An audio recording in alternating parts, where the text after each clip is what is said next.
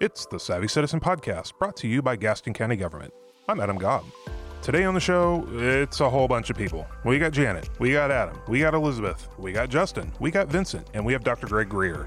And we're all going to be talking about why there's so much work going on behind the scenes going into Hope Fest, a cold weather shelter, and what the work is that the county's doing to help those experiencing homelessness. A major concert event is coming to Belmont this September. The legendary Marshall Tucker Band will highlight the Soundtracks Music Festival on Saturday, September 30th.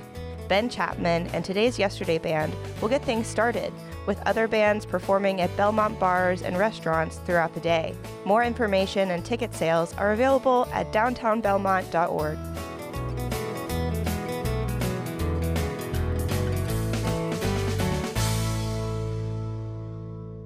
Welcome back to another episode of Savvy Citizens. Today we are talking about the Managers Award, which this year went to volunteers of the cold weather shelter. It was a group of folks who volunteered throughout the winter of 2022. That was this last year, right? 22 to 23, and volunteered to stay overnight at the Salvation Army, where the county and a bunch of our partners set up a cold weather shelter where people could go and keep warm out of the cold. So welcome, everyone.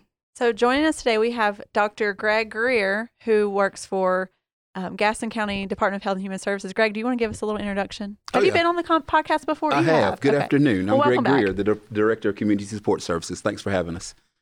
And we've got Vincent Wong here from the manager's office. Vincent, do you want to give us an introduction for yourself? No, I'm Vincent Wong. I work in the manager's office, public safety manager. So you all are also involved in the organization of this cold weather shelter, right?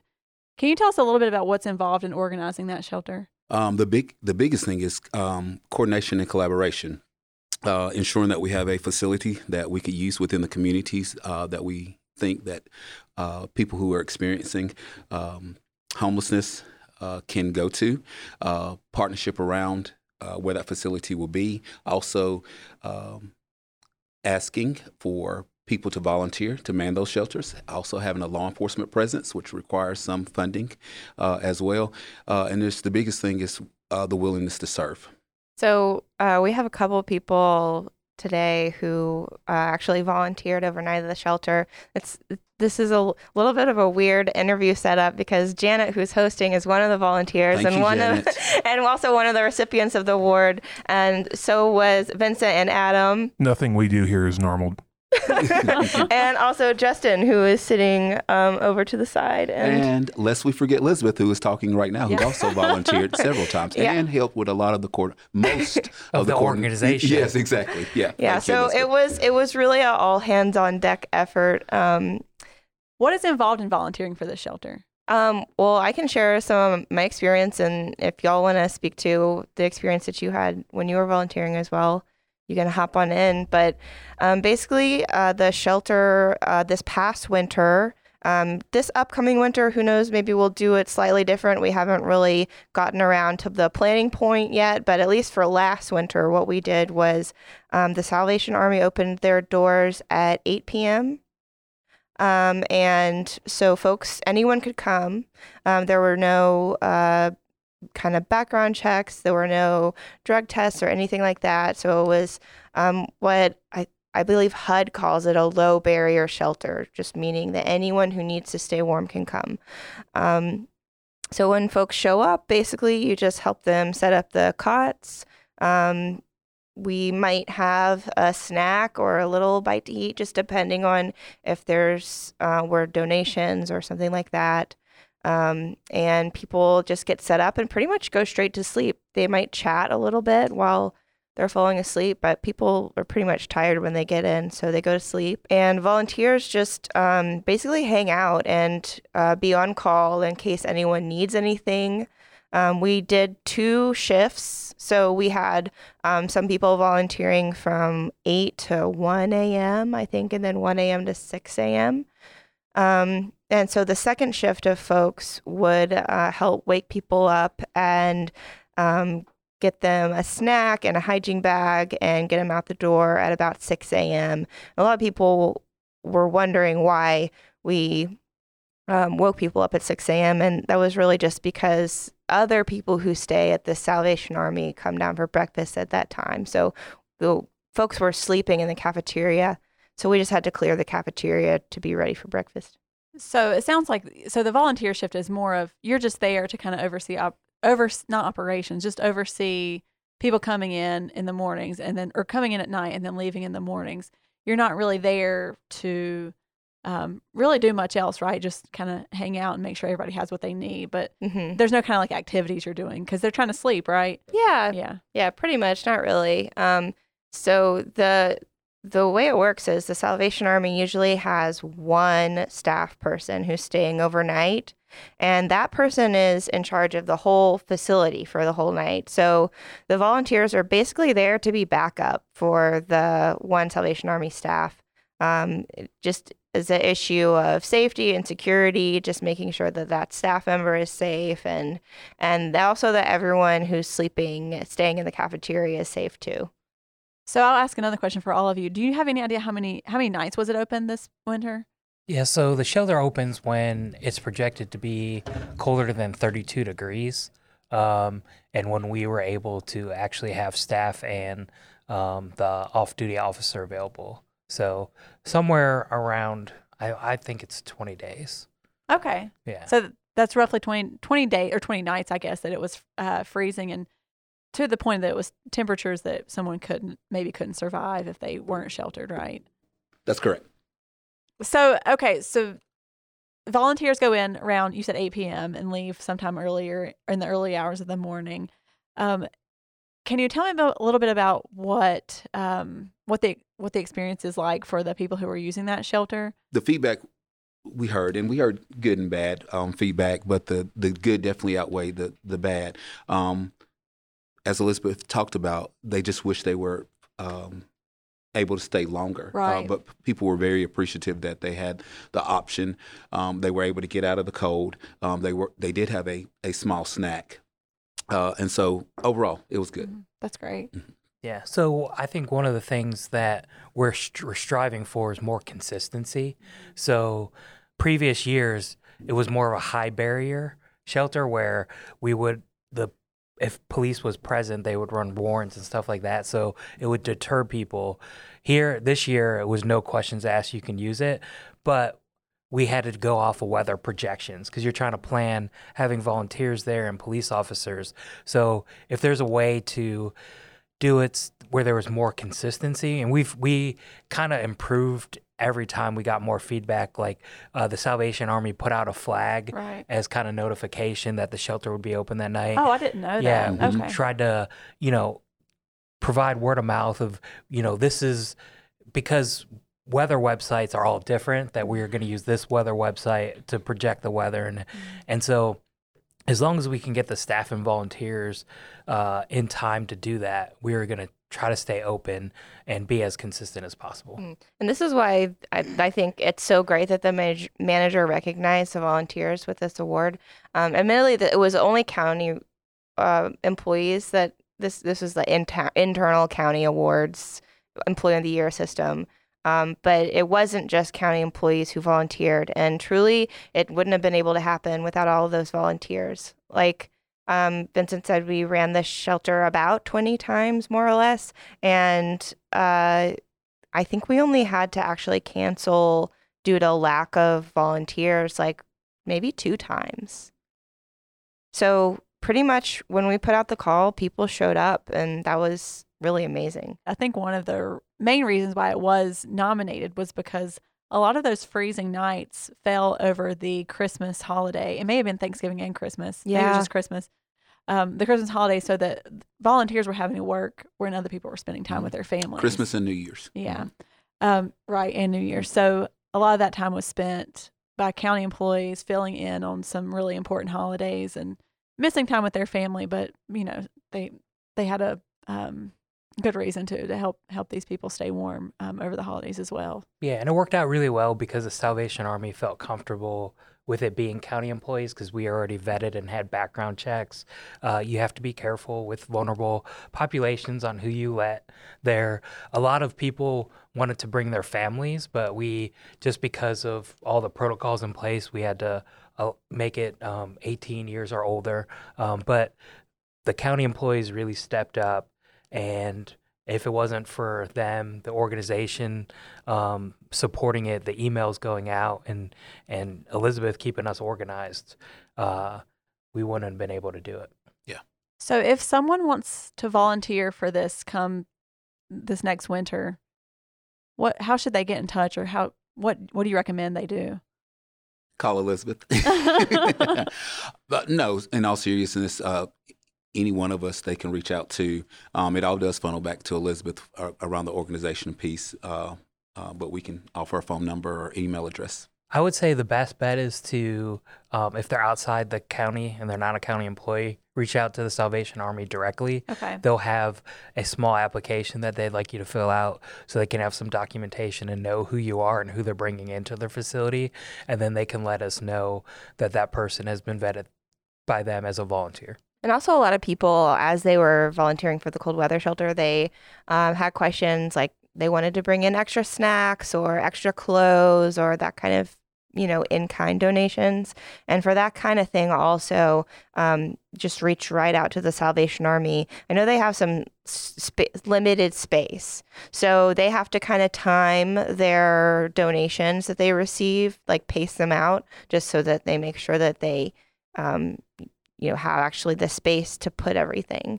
Yeah, I would say if you're a volunteer, just expect to be quiet, be self-sufficient. Bring a book and a tiny little light. Yeah. I think I brought my computer. Yeah, because people are there to get warm and rest and hopefully get a good night sleep. And so the less disturbance, the better. Sometimes, we had some where volunteers would talk or ask questions and stuff like that. And I get that's natural human nature, but these people are there to,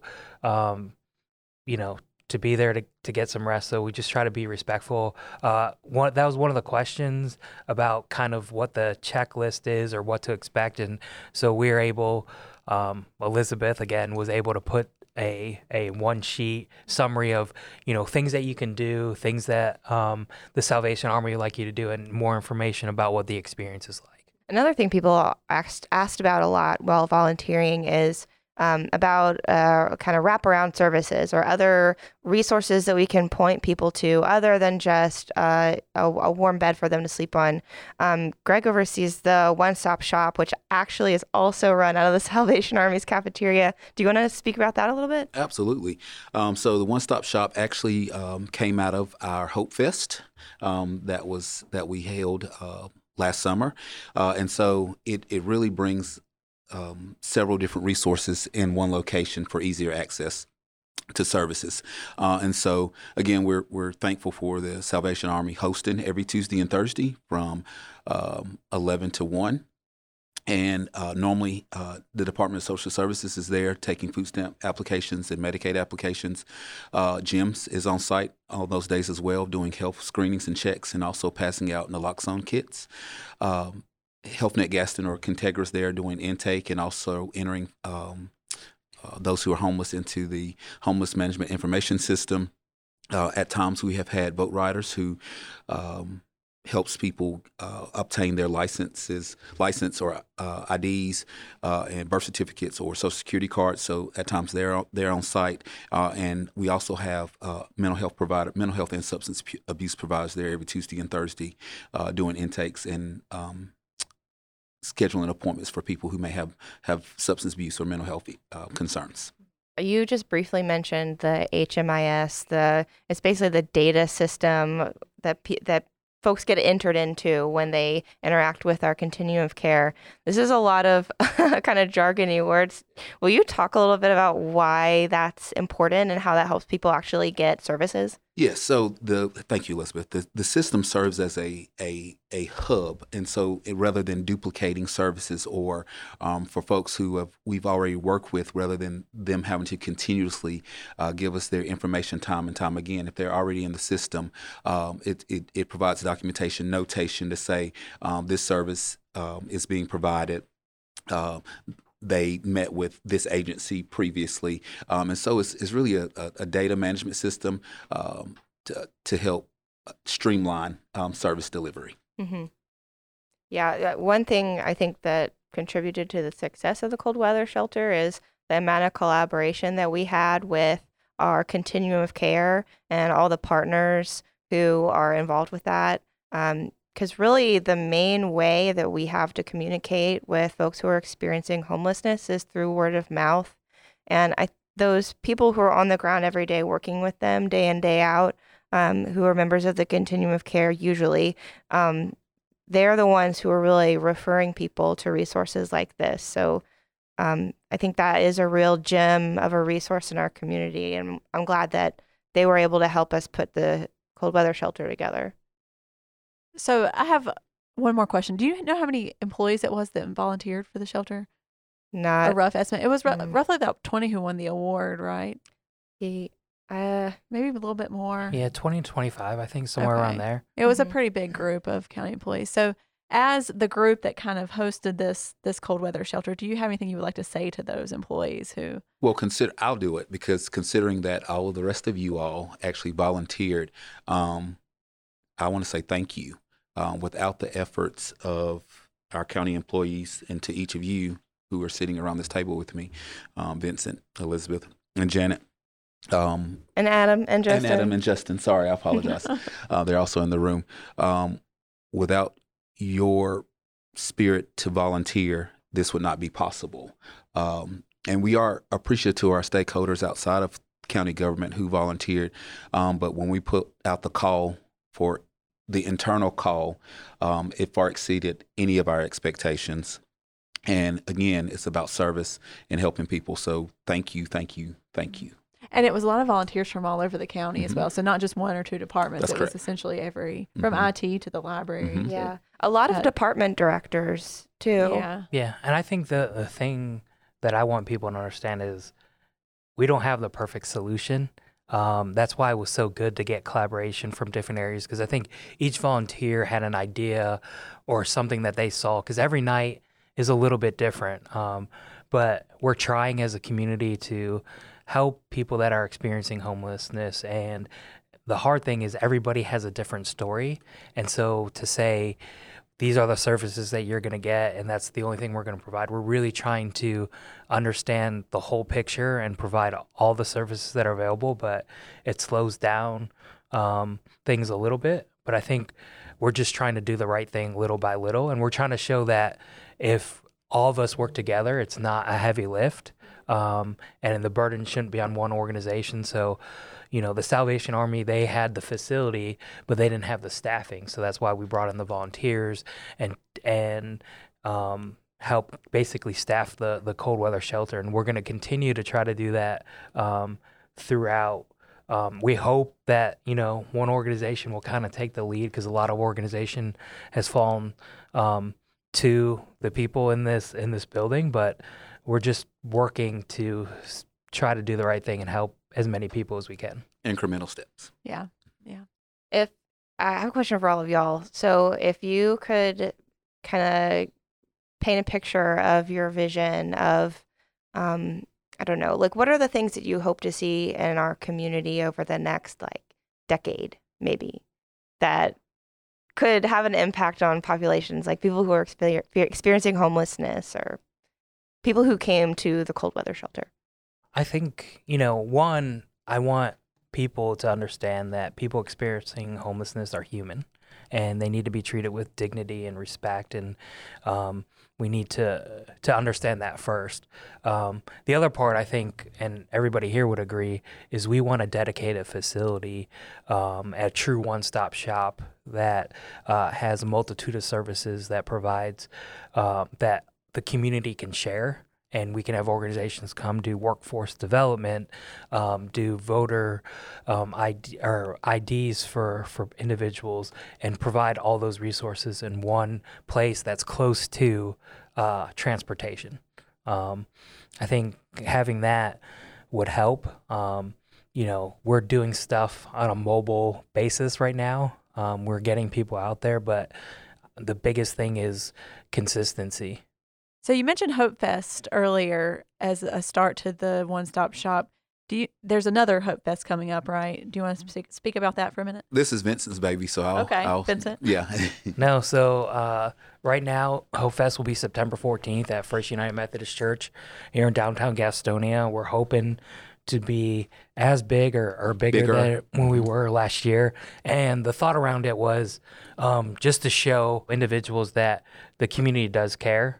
And there's hope for them, but it's to get all these organizations together that help homeless people or unsheltered people, that there's resources available, and if we all come together, we can make a bigger impact. So we'll have, hopefully, last year we had people that provided free haircuts. We had a store. We had mobile showers and laundry. We had animal, the low-cost spay and neuter program that provided food and vaccines for individuals. Just a myriad of services. And I think last year we had 3 people that came that were able to get services and be sheltered. Yes. And so this Hope Fest takes the same approach. I forget the term you all used earlier, but there's not a lot of you don't have to show you don't have to show verification that you are without a home. Low barrier. Thank you. The thing is, every service provider is different, and so depending on the grants that they have that fund their services, they might have entry requirements for their different programs or services. But the thing is, everyone kind of knows everyone, and so if you start talking to someone, the chances are they're going to be able to refer you to the right spot if you're not already in the right spot. Cool. Yeah. So, I mean, Hope Fest is... what time, Vincent? You didn't say the time. 10 a.m. to 2 p.m. Yeah. Okay. It's kind of the no judgment zone. Whatever help or assistance you need, you can come and do. One of the other things that was huge was a store where there was all kinds of stuff, and people got to choose what they needed and what they wanted. It wasn't, here, this is what you get. It was a true store where people were able to get the things that they needed. And hygiene, undergarments, plastic bags, totes, just tons of stuff. They're able to get a meal, and some even got a meal to take with them. And some ice cream. We passed out ice cream. We really wanted people to feel for that time that they're there, that we alleviated something, some burden from them. That's wonderful. Greg, I know you mentioned it a little bit, but can you talk a little bit about how the opioid work is tied into the homelessness? Because it seems like there's a lot of overlap between those two. And so how do you guys kind of utilize the resources we have from the opioid settlement funds? I swear I can say that, in dealing with some of the unhoused population that we have. Great question, Adam. So I'll go back to something Vincent mentioned earlier in regards to stigma. So one of the first things in regards to opioid settlement funds is we understand that language matters, and that at times people go through rough patches. And so we're here to serve. And so removing stigma is one of the first things that we just ask, and that we try to help people understand and educate. In regards to service delivery specifically, we know that transportation is a barrier. We know that oftentimes people who are unhoused or are homeless do have substance abuse issues. And so we are really trying to tailor programs around the most marginalized populations.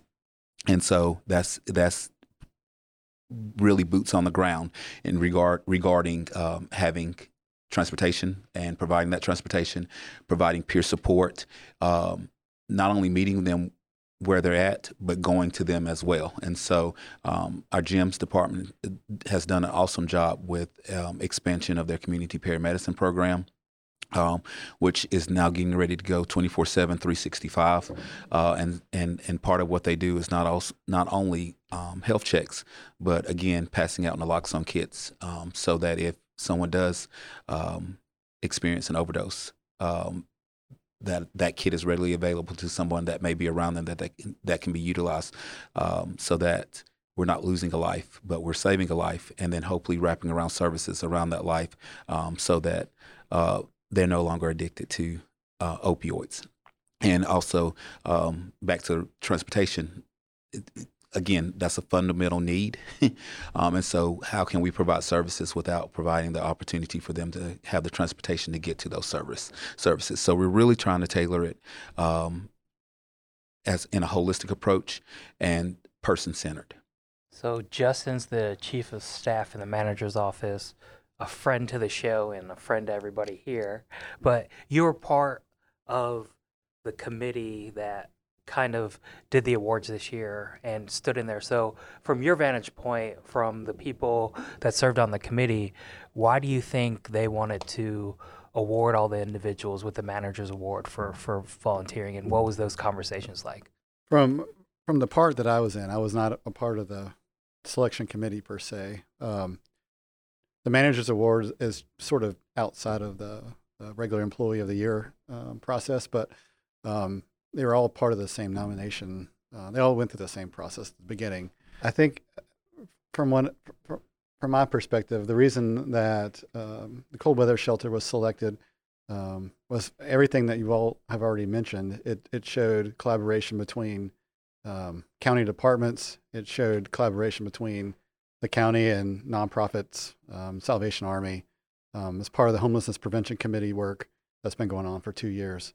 So I think from our Dr. Eagle's perspective, from the manager's office perspective, it was clear which of the entries that we reviewed, of the submissions that we reviewed, sort of rose to the top and had that spirit of what we look for in a manager's award that shows collaboration and interaction with community and making a difference in your community. So I think it very well speaks to what you all have spoken about this afternoon, and it was clear that the work that was done clearly had a positive impact on the community, and it was very well done. So from my perspective, it was probably of all the employee of the year processes that we've reviewed, it was one of the best in terms of what the manager's award means. It was very clear, that it was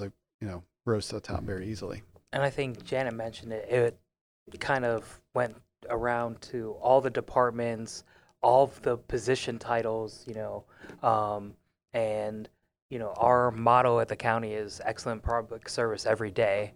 And everybody that did it just because they wanted to help the community, and did not expect anything to be rewarded.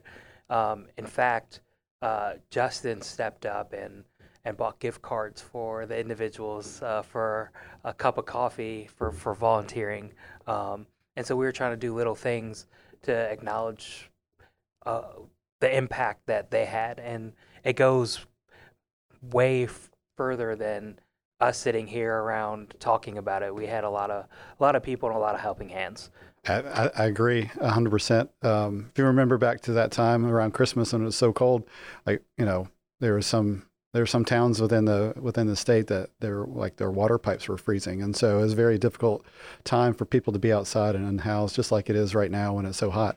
So we have to look after each other, and I think the cold weather shelter is a good example of our organization looking out for our community. So great job, everybody. I got the privilege of sitting in on the committee the last 2 years, and I recused myself from the conversation about the cold weather shelter because I was involved in it.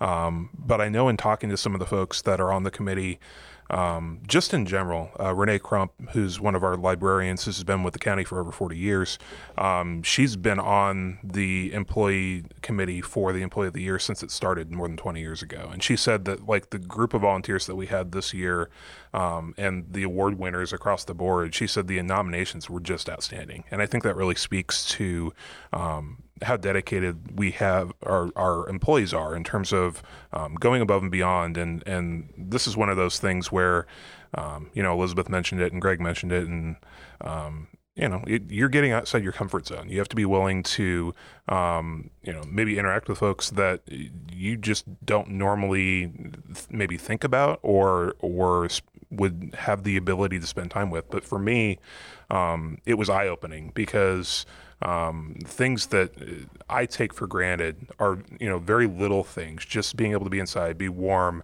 be able to have just, some food to go out. Like, it can change somebody's entire perspective when they're basically coming from nothing. So that to me was one of the things that I took away from it. Yeah, I think the other thing I just want to add, and we already got an award, so I'm not brown-nosing or anything, right, is that when we talked about it in the manager's office, there's no hesitation to send this out to our employees and see if they wanted to volunteer, which I think speaks to the culture we have. Yeah, that's a here. good point. Well, thank you all. Thank you, Dr. Greer and Adam, Justin, Vincent, and Elizabeth for joining us. Ready to celebrate with your community?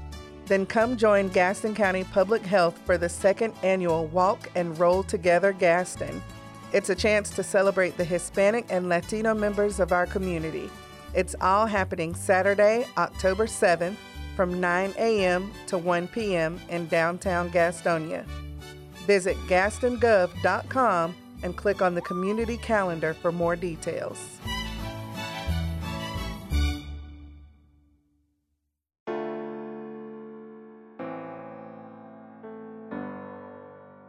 Thanks for listening to this week's episode of the Savvy Citizen Podcast.